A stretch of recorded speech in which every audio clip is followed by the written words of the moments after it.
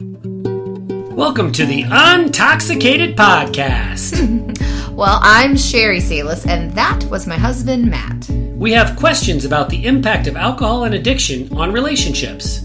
If you have those kinds of questions too, you're in the right place. Here we go. Tom and Mindy, welcome to the Untoxicated Podcast. So glad to have you guys on with me today. Good to be here. Yeah, thank you for having us. I'm really used to when we record one of these podcast episodes, there's one couple and then one other individual on the other side. But I don't think we've ever done it with this scenario where I'm the individual. Sherry is not here with me today.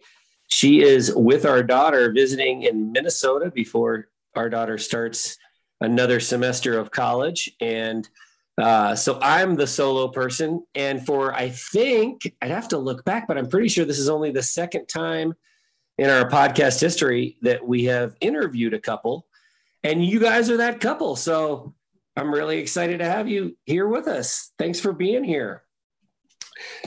We have had situations where we interviewed both spouses individually with like months separating. But having two people on together is it's a real joy for me because of what was going on when we first met versus the fact that you guys are sitting on the couch together right now, smiling and looking great. So if you guys don't mind, let's back up and start there. Let's start with when we first met. It was not quite a year ago, but roughly a year ago, I think the fall of last year, right? Mm-hmm. And refresh my memory, Mindy, we met you first, right? Right.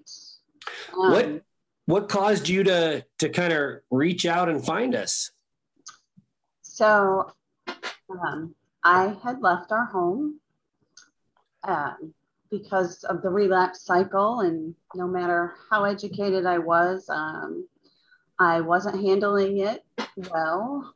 It wasn't healthy for either one of us. And I actually don't recall how I stumbled upon that other than digging on the internet about, do marriages survive alcoholism? And what does that look like? And I actually think I stumbled upon you on Medium first. And then I found your webpage. And I think I actually sent it to Tom first and said, I really think you should check this guy out, because that's what we do. We research and try to help our spouse, whether they want that help or not at the time. And I listened to a couple of your podcasts and I thought, oh my gosh, like everybody's story is the same as mine. And I had gone to Smart Recovery while Tom was in rehab. I was around other spouses, and it just wasn't as open and as honest as what I was hearing in your podcast, especially to hear Sherry talk. And the fact that you guys were still together. It gave me hope, despite the fact that I couldn't even live at home in that moment. So. Now, if I remember correctly, when you say you were not living at home, it was kind of a temporary situation that you were in. You were just kind of crashing with a friend who was really empathetic and a good listener and very supportive, right? But it wasn't like you had gone out and gotten your own apartment and made an official separation at that point. Right. I had a friend with a spare bedroom who said, you can come stay as long as you want. She's right here in the same town as us. So that's what I did.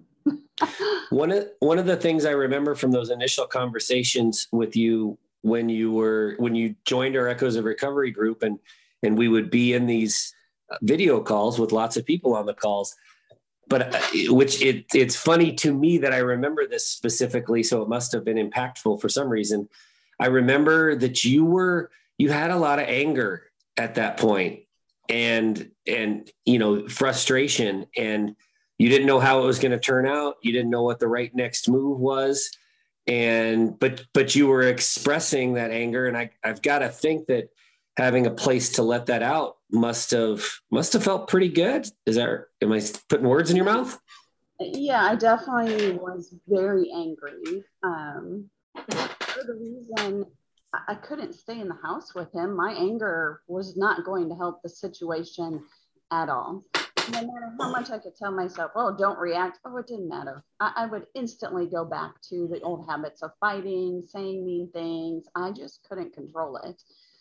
Being at my friend's house, she's a judgment-free zone. She's known Tom and I forever. She knows him. I could say whatever I want there. And she just listened. She was never going to judge and say, oh my gosh, he's the worst guy in the world. Why are you still there? You know, she was really judgment free, and she's still rooting for us today. You know, if we didn't work, she'd still be rooting for me. You know, it didn't matter what my choice was. I could just vent, say anything I wanted. I could sleep all day if I wanted to and not come out of the room. She didn't care. So I think you make a really good point. You know, we meet people all the time that they learn these words mostly from Al-Anon. We use them in our work as well, but like things like boundaries and detachment. And then when they do engage, when you're in it, right? When you're in the middle of a relapse, for instance, and things get heated and you get sucked back into the argument, people tend to feel so badly about themselves because I'm supposed to, follow my boundaries and I'm supposed to detach with love. And I love that, you own the fact that yeah, sometimes you would get sucked back in and it's part of the process. And you had to find a way to get healthy, but that was not something that you just can't beat yourself up about. You're in this relationship with someone you love and you start arguing again and things get heated. That's unfortunately just part of how it works. But I think it's great that you had that friend and that place to go, might be a big contributing factor in why things are back on track now. And you guys are sitting here talking to me. Tom, when I first met you, so basically you found us, you found the Shout Sobriety program through Mindy pointing you that direction. Talk a little bit about the things that you had tried up to that point and kind of, what was working for you and what wasn't.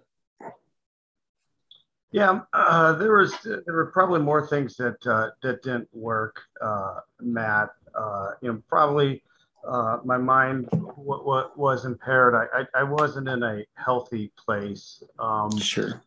And I was in, and without being a victim or a martyr, I was in isolation. But in reality, I really wasn't. I still had resources available to me that I just clearly just wasn't using. It was a pattern of shame and just a circular arguing between Mindy and I. If I would have moments where I would lapse after her and I had a discussion of some of her friends within Echoes and some of their stories, and I thought hearing some of those stories would kind of give me a pass, if you will. I'm not as bad as them. Or I'd go to an AA meeting and, clearly I'm not as bad as those guys, I guess. Or I would say and try to sell that and try to believe it. And it was just, so the biggest thing, and we can talk about it for sure with me, the biggest part of the drinking was the stress, the anxiety, and just the self-medicating to just try to sleep. The only thing that would work as far as some of the trying to get to sleep was a hydroxyzine, reading stories of people that did come out on the other end, and then just some breathing techniques to get over some of the anxiety, because Mindy's gone, I'm here, kids are gone, and it was just a high stressful environment that I was in, that I had kind of created, and I couldn't get out of that cycle of just self-doubt, self-loathing, self-shame, whatever you want to call it, that I was experiencing, and at the same time, experiencing by myself, because Mindy wasn't in a healthy enough place, to listen and to try to rationalize things. And then the thing that we talked about a couple of times within Shout, Matt, I would I couldn't string together enough days to even remotely think about being healthy. I would go through that. I got 3 days in, and then I would miraculously find another way to drink more beer. And what was almost really sad is I'm here at the house by myself, and yet I still would find myself hiding beers in the basement. It was just such a destructive pattern that I was in that I couldn't get myself out of, and I kept repeating the 3 days, the 4 days, the 7 days. Wow, I got 7 days in, and then trying to do all of this sobriety, this journey, all the while I was trying to do it, for the sake of Mindy, for the sake of our children, and never once thought, I have to do this for myself until later. Until I was on one of the calls, and you said, man, you're going to have a great deal of, you might have some success, but odds are you're going to have more repeats of that same pattern unless you do this for yourself. So there are moments where things worked, but there are more, unfortunately, Matt, more moments that just didn't work. Well, you just said 4 really, really important things. And I think any of our longtime listeners know I can only remember 2 things. So that is going to be hard, but let's try to talk through them. One of them that I think is really interesting, and I just want to highlight it, is the comparison thing. Man, did I do a lot of that. I am not the gutter drunk. I mostly don't drink in the morning. I mean, there are those mimosas on Christmas, but for the most part, I don't drink in the morning. And, I know people that are worse off than I am. So I can't be an alcoholic. And so, like you mentioned, you go to a meeting and you hear the rock bottom stories and you're like, well, that's not me. So right. I'm not there yet. I must still be able to drink. And it just puts that little nugget of doubt in your mind that you can, when you're feeling good and when you're feeling strong and when you are confident that sobriety is the right path, you can push that nugget away. But when you're feeling weak and you're like, God, a beer would just taste so good right now. That's when that comparison comes out and you go, I can still drink. So I'm really, really glad that you brought that into the conversation. Another of the things that you just mentioned that I think is really interesting is I want to get your perspective on. So you were home alone. Mindy was staying with a friend. The kids are gone. At the time, that feels lonely. That feels unsupported. At least it would to me. I would feel like my wife is deserting me. In the time I most need her, she's deserting me. I can't believe she's doing this to me. But now looking back, I feel like when Sherry detached from me, that was incredibly important to me making it over the hump to permanent sobriety, because I realized, she's serious. And this relationship, this marriage is going to end if I keep going. And as much as what you said there at the end is true, that we've got to do it for ourselves, we can't do it for somebody else. My marriage was important to me. And so realizing that it was that serious was really helpful to me to finding sobriety. As painful as it was to be in the house by yourself then, do you look at that now as one of the things that, I know there's more chapters to the story before you guys got to a successful place, but looking back, was there any motivation there in the fact that she was gone to getting you where you eventually got to? If there was emotion, it was some fear that I had maybe perhaps crossed that invisible line, the point of no return, that it had gotten so bad between the two of us that this might perhaps be the thing that is just we can't reconcile past the hurt, not just for me being here by myself, but the hurt that I had inflicted on Mindy, and then clearly, of course, the kids. And then I would kind of the kids and I were always close, and I thought, my God, I've given my entire life to them and to this family, and so there was some hurt, and then probably more so than anything, there was fear that, God, what happens if this is it? How do I pick up the pieces from this? And I didn't. and I didn't mean for this to have happened. So there was a lot of the emotion was just not anger, because I was never angry or upset. I was more mad at myself that I wasn't strong enough. And I wasn't able to use the tools and resources that I had available to me. So that was probably the big thing is anger and resentment towards myself. And again, that pattern of just, some more self-destructive thought processes, and then fear.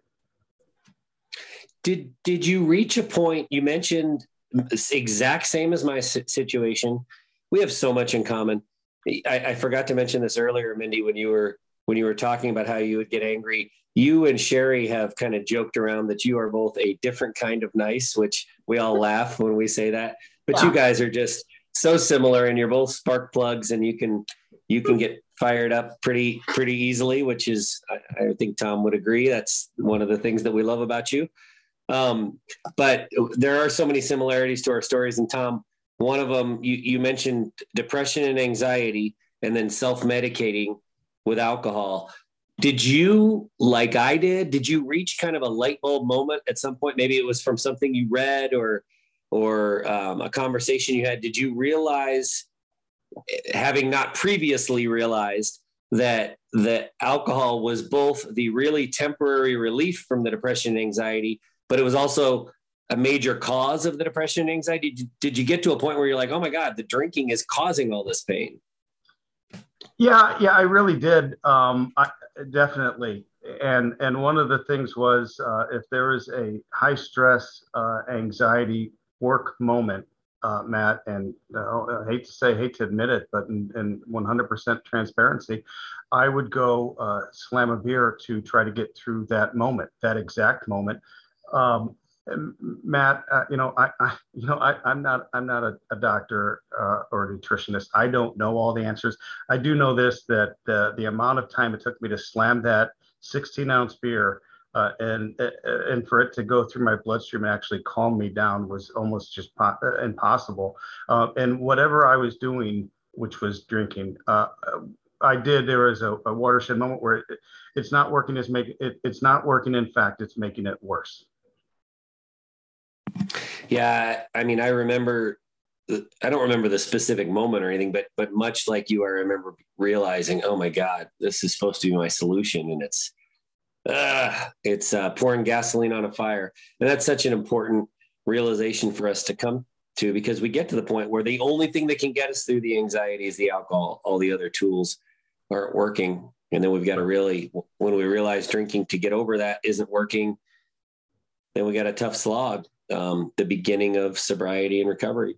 Right. So I met both of you, but the relapse cycle continued. Mindy, I think you moved back in, or you kind of were back and forth from staying with the friend, right? So it went on all fall. I was back for like 2 weeks and would leave again. And yeah, it went until January of this year. And Tom, you talked about it a little bit, but your thing, which is, again, very, very common, you would hide beers in the basement. That would be your kind of go-to when the lapse would happen. So to talk a little bit, both of you, either of you, about what so the holidays were rough this year. Yeah. This past year. Just talk us through kind of the end of the drinking before, and what you did, to kind of put an end to the relapse cycle. Well, I continued to stay away, when it would show up, and, we had a family meeting, the kids and I, with him, telling what our expectations were for Christmas. And within 48 hours, that trust had been broken. So at that point, and I do credit that I had the kids' support. We were aligned to say, as hard as it is to say, you can't spend Christmas with us. No matter how low our low had gone, that's going to be one of the biggest lows that we had to go that far. despite that, we had a peaceful Christmas because there weren't any fears. But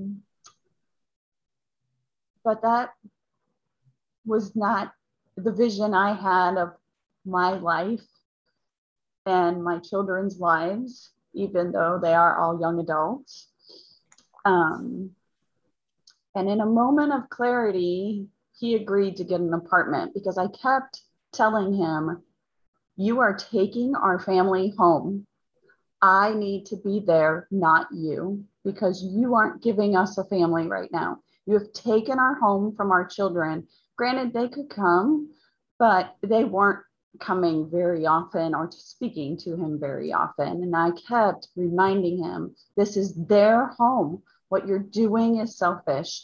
They need their home back. I need to be there so they can have their home spot. We had a rough Thanksgiving as well, and we thought we weren't going to have Thanksgiving, and we sucked it up and we pulled it together and did it. But in that moment of clarity, he found an apartment and agreed to do that. It was bumpy until he got there. Still, we had good weeks and bad weeks. But that sacrifice that he finally said, okay, I'll do it. That was huge.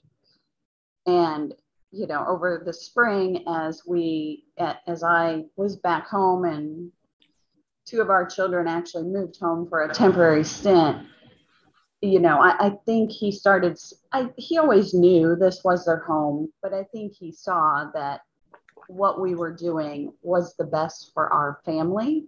And I always like to say, because I took it from This Is Us, I reminded him, a family doesn't have to be a square. It can be a triangle, which is actually a stronger support structure. And it doesn't matter what the mold looks like or what it should be. What matters is if everybody's home is safe and happy. And that's what we're trying to get to, is this is our safe bubble in this scary world. I've always wanted my home to be that corner where I could shut out the world and not hear all the terrible news or deal with the public. And that was being taken from me and our children. Well, I just absolutely love that you pushed for that and pushed for what you knew to be right. I feel like had you not made the move that you made to stay with your friend, you know, I feel like that was probably, just as an outside observer, right, as someone looking in on the situation, that inspired in both of you the belief that you can live apart and that might be necessary right now. I feel like that was an important component in Tom getting the apartment. Tom, we got to hear from you, man. I mean, I got to tell you, so many of these situations, as the drinker, we are absolutely refused to leave the house. I did. I absolutely refused. We absolutely refused to leave the house. We look at our spouse as our one and only support system, the one and only person who understands this is a nurturing human being, and I'm going to lay it all on them. I'm going to pour all the negative emotions on them. And then in the next moment when I am drinking, I'm going to rip into them. So the cycle is just awful. I'm either a sobbing puddle or I'm angry and screaming.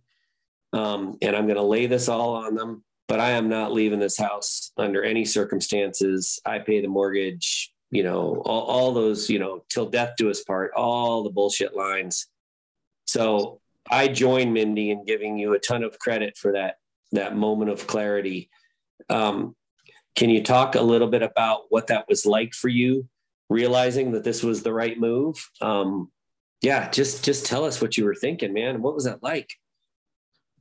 Well, you know, initially, Matt, and with the greatest respect for what you started, I won't use foul language, but I was in what was a disaster of a motel in a frightening place, and Matt, that clarity came from me sitting there in judgment of those other people that had told their stories and were vulnerable. That I said, I'll never be them. Well, I'm not sure a lonely a flea bag of a motel on Christmas Eve and Christmas morning without my beloved family was enough to say, I can't keep doing this. I have to work. I have to let everyone know this just can't be something that Tom and Mindy work through with our kids. My immediate family knew of what was going on. They were supportive of me, but that was about it. And then outside of the rehab and those guys, but I had to, I didn't have I guess I could have had a choice, but I didn't. I in fact, without being cliche, I chose us, but I chose to get better, to get healthy for myself. In the what would have been for me a very sad ending to a great story, I had to come to that fact that what if we don't pick up the pieces? Didn't matter if I keep going down this destructive pattern, I'll just be a lonely statistic, and I didn't want that for myself. So I had to. So I went through your curriculum. I read books. I prayed. I couldn't have been more humble. I couldn't have been more rigid on a schedule of going to bed at a certain time, getting up at a certain time, trying to exercise, not like some of the guys within Shout that have gone on to run marathons and stuff, but I tried to just get healthier, and then I would just build upon that. And I truly, without being selfish, I knew I had to get better, get healthier, and I knew it wasn't going to be easy. Well, I got to tell you, from the moment I've met you, you mentioned that you were humble. That humility has really, really come through. And I think it's hugely to your credit. Again, so often people that are back up against the wall like you were are pretty stubborn. I know I was a terribly arrogant drunk, and going from a point of arrogance to a point of humility that's a bridge too far for a lot of people. And so even when I first met you, Tom, I almost thought, God, is this guy like laying it on really hard? So, cause I knew that you knew that I knew Mindy, and I'm like, is he hoping that I give good reports to Mindy about he's saying all the right thing? And then just after a few weeks, I realized, no, he is like legit. This guy really, really, really wants this. And the humility is natural, but I think I just think it's one of the keys to why you guys are making it and you are where you are now. I love the fact that the Fleabag Motel, so actually getting your own apartment was an upgrade, as opposed to just looking at it like I'm going to get my own apartment and I got to move out of my house and this is awful. And well, at least I'm not there anymore. And so the comparisons continue. You can compare your new situation to the Christmas, but I mean, Christmas Eve and Christmas Day away from the family is bad enough, but in that situation that you describe, just can't imagine how tough. But tons of credit to both of you for just staying the course. That's really great. So when did you start in the apartment again? Was it like January? Yes. Very end of January. Yeah, 27th. And what did the lapse cycle, the slips, did they end pretty much immediately in the apartment or just before the apartment? Run me through that timeline again. They start, the stopping of the drinking started a little bit before the apartment, and some of it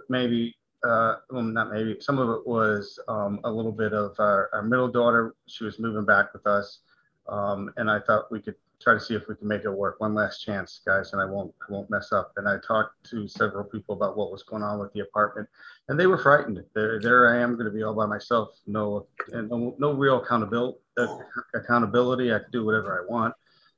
So yeah, it started before that, and then it was just, I know what I have to do, and I'm going to have to do it, and I haven't drank since.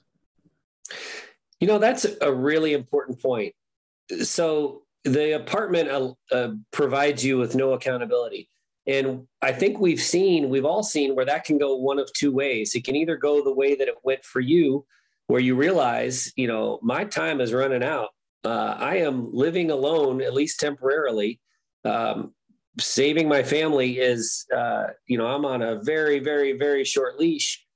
Or you can look at it like it's already over and I'm going to do whatever hell I want because there's nobody here watching me. So again, tons of credit to you. But what we've seen over and over again is that this detachment, and in a lot of ways, I mean, I know I'm just using a cliche word, but that's what this is. Your support system, emotional support system isn't there physically with you. You're detached from it. And in some cases it works and in some cases it doesn't, but it's the only thing with any chance of working. Because Mindy, none of the other stuff that you tried, fire and brimstone, right? Encouraging him to go to find his own recovery program, none of that worked. The actual physical separation, the detachment was the first thing that worked. When he moved off into the apartment, I mean, I kind of know what you're going to say because I kind of remember. But were you worried, hey, this could be a drink fest for him? I didn't care. Oh. If it became that, I had finally gotten to the point of that's his problem and I have a life to live. And I didn't babysit him anyway, but we're empty nesters. We just hit it last year. And this is what our life was going to look like. I mean, no, that was not what I wanted. But I do credit Echoes a lot. Listening to everyone's stories and being able to vent in the Facebook group and get, here's what I did, or here's, remember, detach. Heck, I could be told to detach and I would turn around and fight with him anyway. But when he went to the apartment, I was so relieved to be back in the home permanently and to have our kids come and go and let him, of course, come home and participate in the family. But if he was going to drink, then the choice was obvious that alcohol meant more. And it was the only thing, that outranked us, and not maybe that he was choosing it, because at that point it had become an addiction.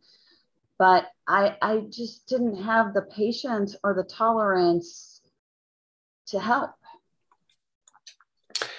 Wow, what a powerful thing to say. That we talk a lot about how, you can't read about detachment or learn about it in a program like ours or like Al-Anon and then just do it. You have to get to the point where that's where you are. You'll know when you know, like we always say. And when your immediate answer to what happens if in the apartment becomes, a fraternity, basically, that you didn't care, that's legitimate. And that's what real detachment's about. And that's the only way. Again, sometimes it works, sometimes it doesn't. But the only thing that sometimes works is that level of detachment. That's powerful. I want to back up. I just want to give a little bit of context. I love that we kind of jumped right in to the situation, but there's a little bit about your story that I think it's different than mine. I think it's different than a lot. The progression into addiction took place pretty rapidly. I mean, you guys had a healthy relationship with each other and with alcohol for a long time, right? I mean, when did you guys meet, and was there alcohol involved in the courtship? Let's go back to the beginning for a second. Yeah, we met in college, it took me, I guess, until right before Thanksgiving, Matt, to finally ask her out. We were in a class together, she was like a university ambassador, and I had played soccer there, and we would see one another. I guess I'm probably perhaps like walking around stalking her, or is what it is. But I finally had enough courage to ask her out, or ask her if she could take notes from me, because I was going to my sister's wedding up in St. Louis, and we ended up just kind of going on a date from there. So the date was at 2 fraternity houses, and I thought, man, I'm gonna know everyone there, and I'm gonna be Mr. Popular, and neither one of us knew a soul. And we were walking around with a 6-pack, Matt, of Natural Light, and so we ended up just kind of dating from there. It was right around Thanksgiving. She didn't think I would be the type of person that would call her, we would reconnect or anything like that. And we did, and we dated kind of exclusively through college. Stayed, instead of going back to St. Louis, we stayed in Springfield, got married, and started a family right out of the gate. And both of us were busy with jobs, kids, coaching, work, and you name it. And drinking just wasn't even in the equation really anywhere other than maybe perhaps social drinking. If we had a cookout, we might, have some beer or some wine or something like that with really, really good friends. Nothing got out of hand. Nothing got too crazy. Maybe once in what would be 28, 29 years or whatever, a New Year's Eve celebration that we had. And it was after a horrific year where we had lost a baby, that we said, the hell with this year. We're going to move forward. So we kind of drank that year away, not maliciously, but it's one of those things that just maybe got overserved. And we just had too much champagne. We both had a headache the next day. but that was it. So yeah, then it just happened fast. It was yeah, but I've never been a big drinker. So despite the fact that I just cooperated and walked around with Natural Light, I doubt I drank even one full one. I don't even know if he drank his.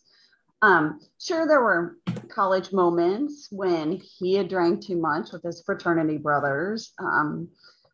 Dumb things happened. You chalk that up. I still would chalk that up to just early 20s stupidity.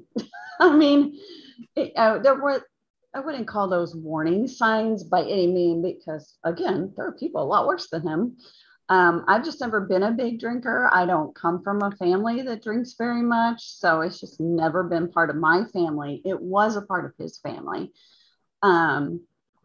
It was very obvious I was different because I tend to not drink when there's a lot of drinking going on. But yeah, throughout our marriage, I wasn't worried about it. I'm sure I did nag about it sometimes. Do you really need to have that beer? But as the kids grew up, I was never worried about it. I mean, we didn't, of course he coached soccer, but I never worried about him drinking when he was out or anything with the kids. I mean, never. And yes, we had a healthy marriage for the most part. But when you have underlying childhood stuff that you haven't addressed, it rears its head throughout the marriage. And those were things we didn't understand and discuss. And that childhood stuff kept getting bigger throughout the marriage and bubbling up without me understanding. And so my reactions weren't supportive because I'm thinking, what is wrong with you? This is your life. This is your family. Why are you, so drawn to what you grew up with, and there were definitely times I felt like we were coming second, but not to alcohol. Oh, that's so interesting. It is amazing how hard it is to shake that stuff until we've worked through it. No, I find, without derailing the conversation and going into a lot of detail, I have a 18-year-old son who we just dropped off at college earlier this week. And so this is when the wheels started to come off the wagon for me. Well, really all throughout his senior year. And so I am looking at him, I'm walking by and sniffing him. I'm expecting him to be me. And I know it's a little different than what you're talking about with the childhood stuff, but anything that we've been through in our adolescence, we then project onto our own family and expect it to be there, or we're looking out for it, or we're worried about it. And it's made it really challenging for me to watch my son go off to school, knowing how I behaved when I was a freshman. So cross our fingers and hope that doesn't happen. But I totally understand. And Sherry is going to love when she listens to this, because Sherry doesn't listen to the podcast episodes that she's on. She doesn't like to hear her own voice and hear what she says. So she'll listen to this one since she's not on it. And she is going to love to hear that you didn't finish that whole Natural Light. That was the beer of my fraternity too. There was a great deal on Natural Light at Indiana University, and that's all we drank. And it was almost like bribery. I had to buy Labatt's Blue for her to come over to the fraternity. She wouldn't touch. She called it piss water and wouldn't touch it. So she's going to be another way you guys are like, she's going to like to know you didn't finish that one. That's really good stuff. So the progression, as it were, it happened only over just the past several years, right? And so what was that like? You went from an occasional beer at a barbecue to hiding beers in the basement. Can you walk us through what happened there? Yeah, it's for sure, because we're in 2022 with work being just, it was just a nightmare. Started in 2016, so it's you can easily say, hey, hey, it started 5-6 years ago, but truth be told, with the company that I was working for, you could see the handwriting on the wall. So I don't have a problem with rounding up saying, hey, some of it started 10 years earlier, and for me, it was just a way to sleep. And in full disclosure, I'm a salesperson, Matt, and I'm not an air traffic controller or a brain surgeon. I don't have that stressful of a job, and without being a martyr or a victim, which I love being, I say that it was a stressful, and it was, but it was almost a perfect storm of just without reconciling a lot of anything being from my childhood or this job, or having enough courage to do the right thing for myself and my family. I put others first. I lost my mom died of Alzheimer's. The job was going terribly. The 3 kids were growing up and going to college. Then my dad gets sick. We're taking care of him. And the job is still there and it's still killing me. And the drinking just started, not again to make excuses, but the drinking just became more and more pronounced, more and more prevalent. And it was more than making sure that I stopped drinking at 11 o'clock so it's out of my system by 7 o'clock that next morning. Because Matt, I can promise you that the drinking, the chills, the withdrawal, all of it with alcohol, I was going through, and I didn't have in my mind the right resources available to say, I got to stop this before it kills me. Is there something else I can do? I need sleep or something for this depression, anxiety, whatever, something that might help that isn't alcohol. And the alcohol kept going and becoming what was a 6-pack was 10, then 12, then whatever, 5 o'clock in the morning. It didn't matter, and it was it couldn't have been more destructive. Hindsight being 2020, I should have stopped that and just gotten and taken a melatonin or something else. But I knew enough, dangerously with the level of education that I had on this, I knew enough to never deviate from just a light beer, to never jump into bourbon, scotch, whiskey, vodka, wine, anything. I just stayed there. And Matt, I never even went and did an IPA because the alcohol level in those are a little bit greater. I wanted to stay in control, but yet I wanted to make sure that whatever I was doing, which was drinking beer, was enough just to get me to sleep. Yeah, and what I want to say is he and I take no medications right now. We're 53. We've never needed any medications for anything. So his perception was, this is light beer. It's legal. It's free. And I don't need a prescription for it, and we didn't understand. So his withdrawals were bad. And people won't believe us that it was only beer. Well, it's still alcohol. His blood pressure was through the roof. I mean, he went through withdrawals 3 times last year. So while I am thankful that he didn't ever drink anything stronger, it doesn't really matter. The behavior was still there, as far as the anger. And I think that's what's so interesting is how similar the anger is amongst alcoholics. The things they say, you can almost predict it. It doesn't matter. All walks of life, they say the same things, which actually I found comforting. It made me separate the alcoholic from the person I married, because otherwise those evil things he would say, that's not him. It was definitely the alcohol, but I never knew withdrawal from alcohol was deadly. And then when he was number one on the list in the ER, and he's walking around, I'm thinking he looks fine, but they're like, oh no, he's critical. He's coming in first. I'm like, what? And that was just his blood pressure, you know? And maybe physically his body doesn't process it the same way. I don't know, you know, but we got to the point, the whites of his eyes were yellow.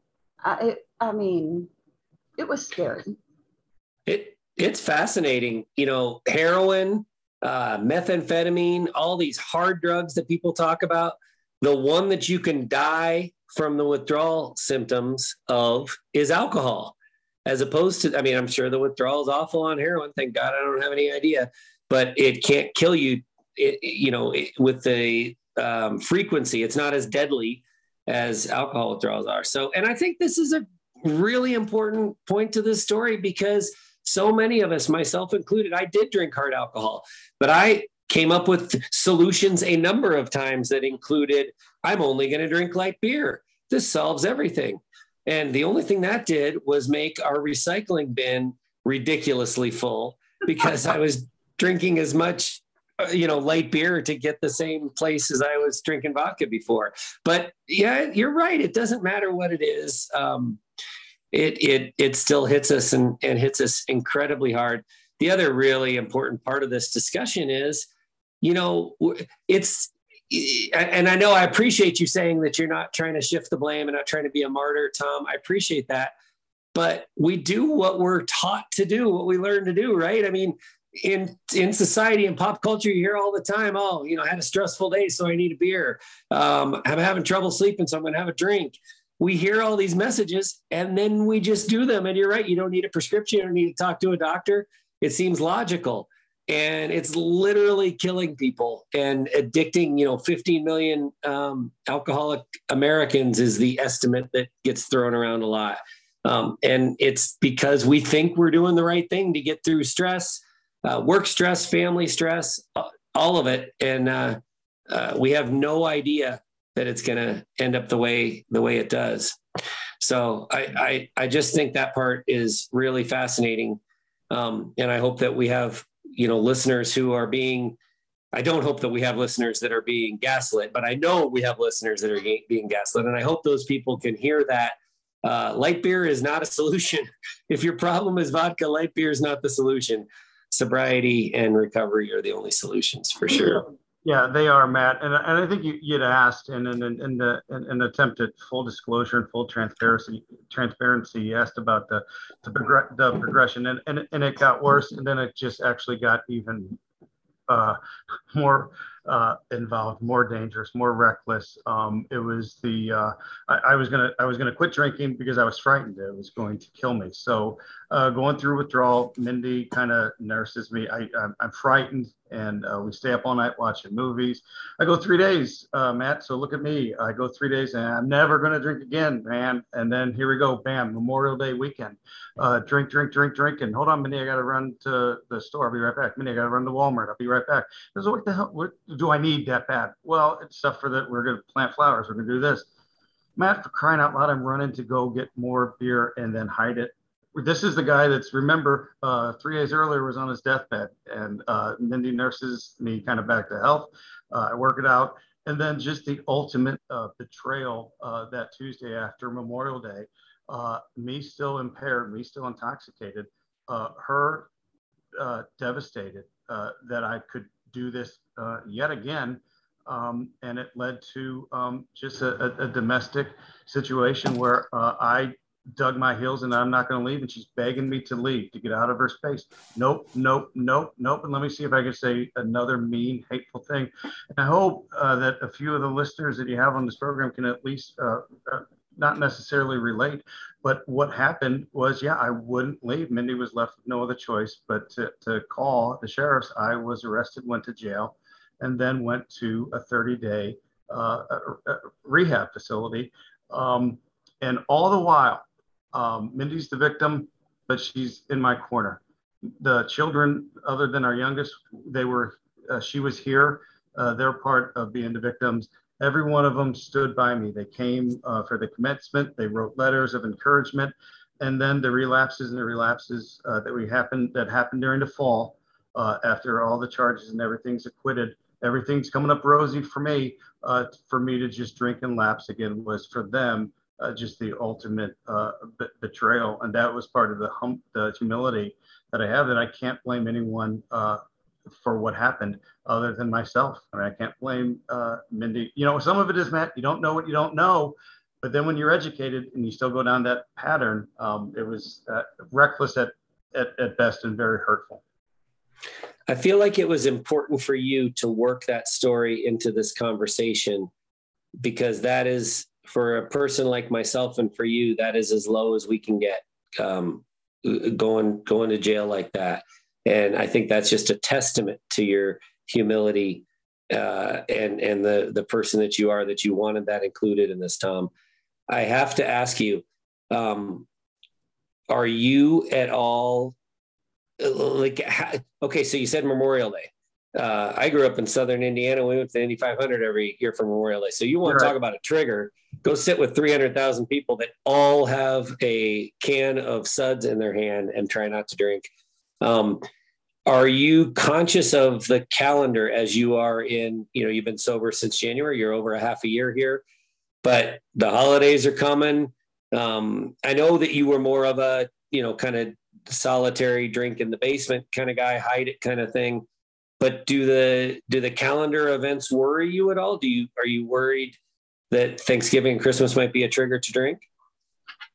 Yes, yes and no. And I processed it a little bit myself. I've talked with your group, and I can't say enough about some of them without mentioning their names. I mean, if they listen, if they're part of it, there's been a few of them that have helped me through some very difficult moments, the childhood, the trauma and stuff like that. But we've talked about things and talking with you early on when I said, Matt, what if I get to a point where I will be able to drink again? You said, man, there's no way.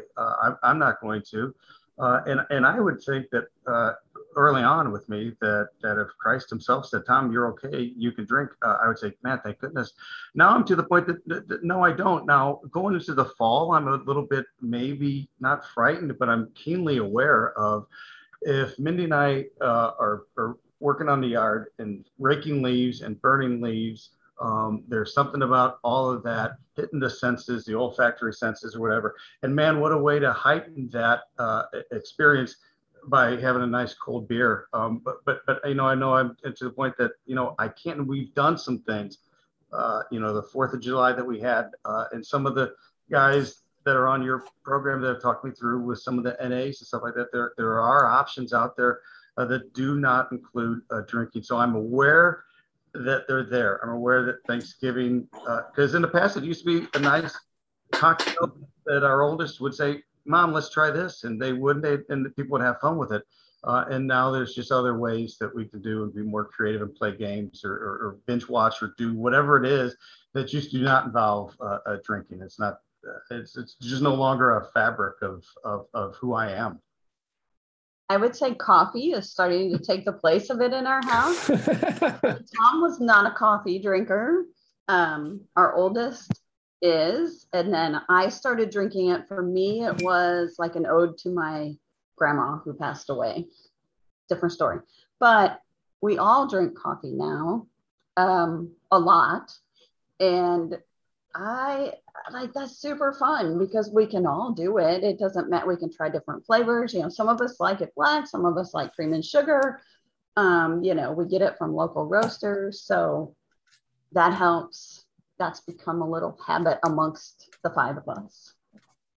Well, we talk a lot about how, you got to replace the void with something. You can't just stop drinking and do nothing.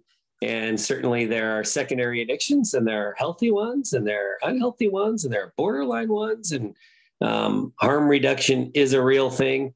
When people replace their alcohol addiction with marijuana, that scares the hell out of me because the brain chemistry can't repair. Same thing with sugar, really. When we replace alcohol addiction with a sugar addiction, that is really bad for our brain chemistry. But hey, I love the fact that you guys are into your coffee. That's great.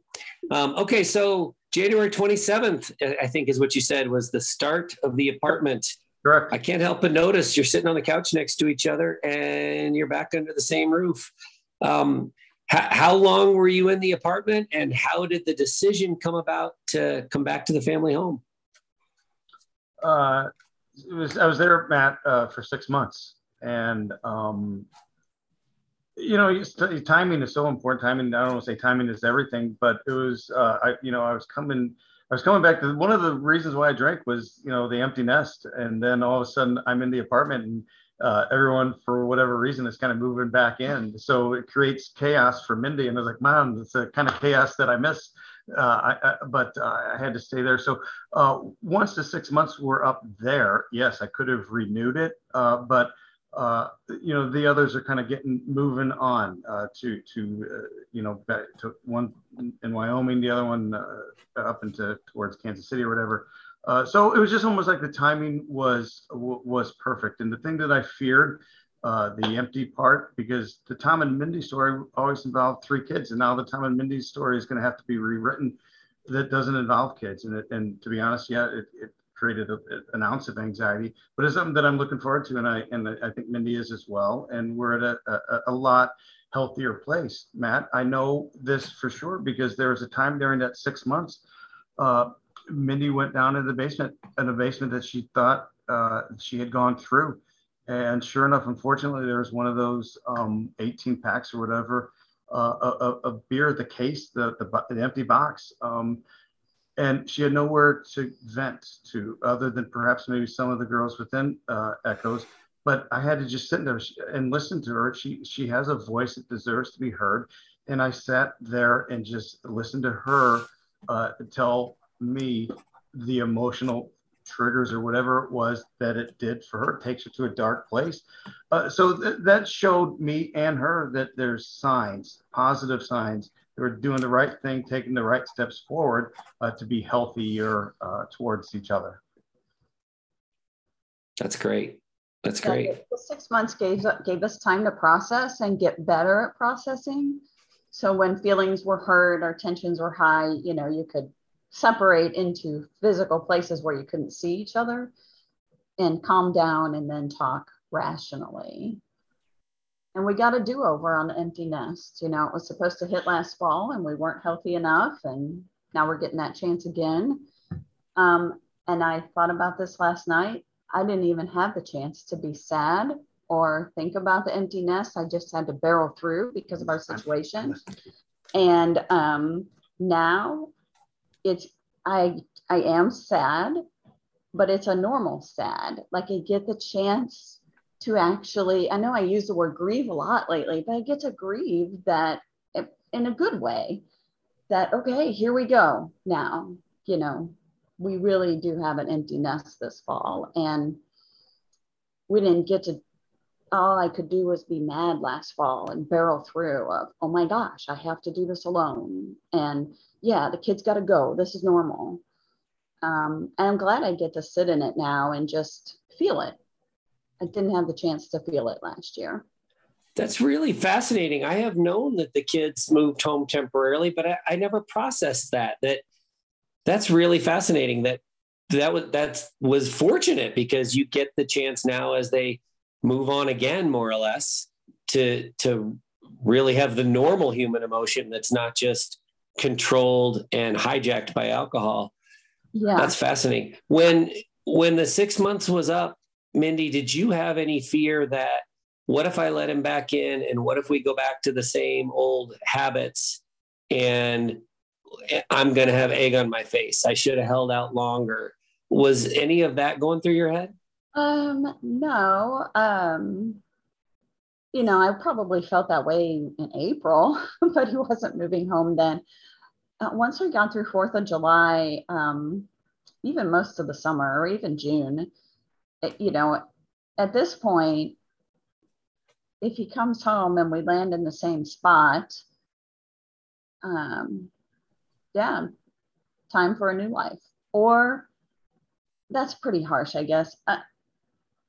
I think now, because he's been sober this long and he has a really good therapist, one that I can talk to as well, I think now he's in a safer space that he can talk to me. Not that I can help him, but he can be honest and I can listen. I'm not as black and white, although I can be. Um, I understand his pain better and some of what's underlying it. And I'm hoping that allows him to be more honest and also able, when he starts to tell me things, for me to say, yeah, I can't do this. You need to find someone who can. It's helped me just take a step out that he can't lean on me for everything. Because I can't relate to some of his story at all. I'll never be able to. And it's not fair to expect me. I can be understanding, but I'm never going to know how he feels.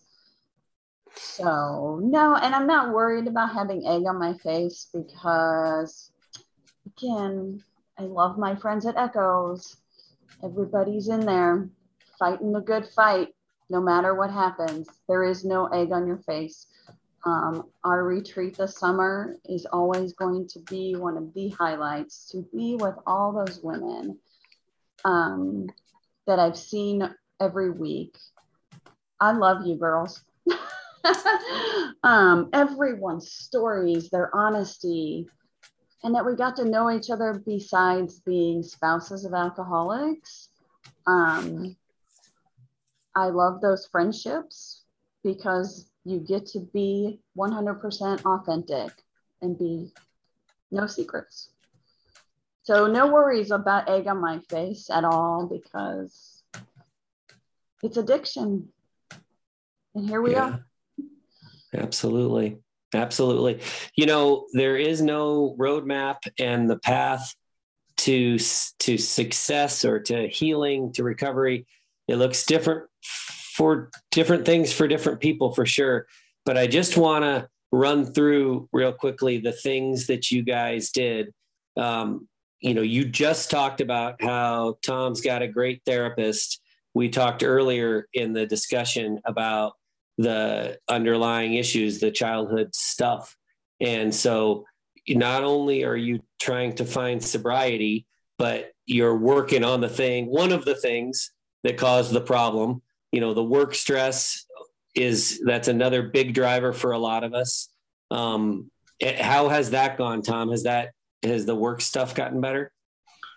Yeah, that has gotten a lot better. And some of it was, before, for whatever reason, I would put such a priority on that, to the detriment of me and my family, to the point to where now I just reconciled that whatever happens, happens, and we'll deal with it. Matt, if we can get through this past 12 months of the trauma that I put everyone through, if I can get through what happened to me, surely I've never not had a job.